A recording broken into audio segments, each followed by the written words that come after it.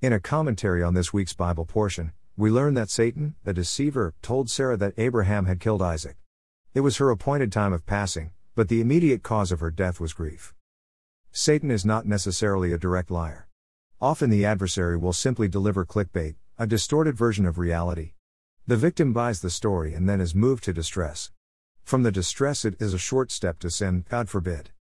I was chatting with someone who stated to me that they think Jesus never even existed, that any belief in him is all a lie. That is an unfortunate attitude to have when you consider that. It is inaccurate. Christians overwhelmingly do promote morality. Christians are persecuted for promoting morality, and their persecution is celebrated, mocked, and/or ignored by the occultist mainstream media. In addition, based on my knowledge, highly recommended, Rabbi Shmuley Botich's Kosher Jesus. Clearly Jesus was a rabbi or teacher of some kind. Generally his statements in the New Testament about how to treat people strike me as accurate to Jewish belief. Jesus observed the Torah. He advocated the proper keeping of Judaism. He did not hate Jews or start a separate religion. What happened after his death was not in his control. I can believe that Jesus provoked the ire of the establishment rabbis, although in the Talmud there is no reference to him. The references that seem to exist have been disputed if not disproven. I do believe that after his death, the godless Roman establishment, Edom, co-opted Christianity and turned it corrupt, the Vatican. These are the same Romans that killed Jesus to take out a populist threat to them. The below is standard issue Judaism. Jewish people do not believe that Jesus is a deity. The Ten Commandments tell us to worship only God and no other gods. However, it is absolutely permissible to see him as a holy man, a carrier of God's word, and so on. I personally believe Jesus was a holy man along the lines of any enlightened person and/or holy person. Others have pointed this out. Judaism does not encourage the people to substitute a man for one's direct relationship with God, yet many have done that with Hasidic rabbis. For a Jew, it is required to keep the Torah.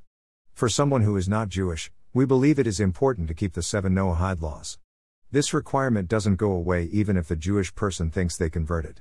If your mother was Jewish, then you're Jewish. Jewish people do not proselytize. Anyone can convert to Judaism. We don't encourage it or seek it. In talking to regular Jewish people who are observant, there are two distinct attitudes toward Christianity. They support our values, and Israel. The main concern for the Jewish religion is intermarriage with Christians. My main thoughts are: I find that Christian thinking resonates with me most of the time, as said above. Christians believe in God. Most Jews are atheist. That is a problem. We need to ask why and deal with that. To be fair, the Jewish community is working on education and outreach pretty actively. Within the world of Jewish outreach and education, the quality of information varies. People often get misinformation from Jewish educators themselves, often well-meaning. There is unbelievable ignorance about concepts that Christians understand straightforwardly. You have to fight the devil. No, he doesn't have independent power from God, but yes, God grants him a license to operate so as to create free will. There is also ignorance about the fact that idol worship as prohibited in the Torah exists today and is pervasive. For example, in the Torah, God tells us to impose capital punishment on witches and destroy the idols they worship, even the trees.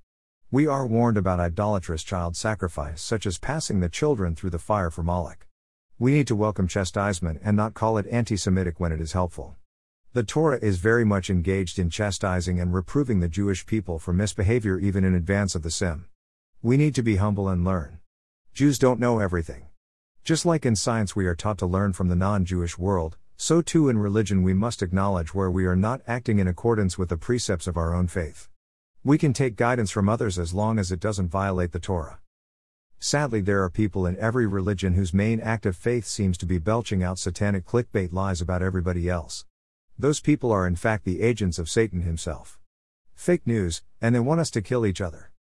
The independent research of Christian patriots, over a period of about 5 years, has helped me to see patterns of evil that exist in America and yes, in the Holy Land of Israel too. I am grateful to them for that.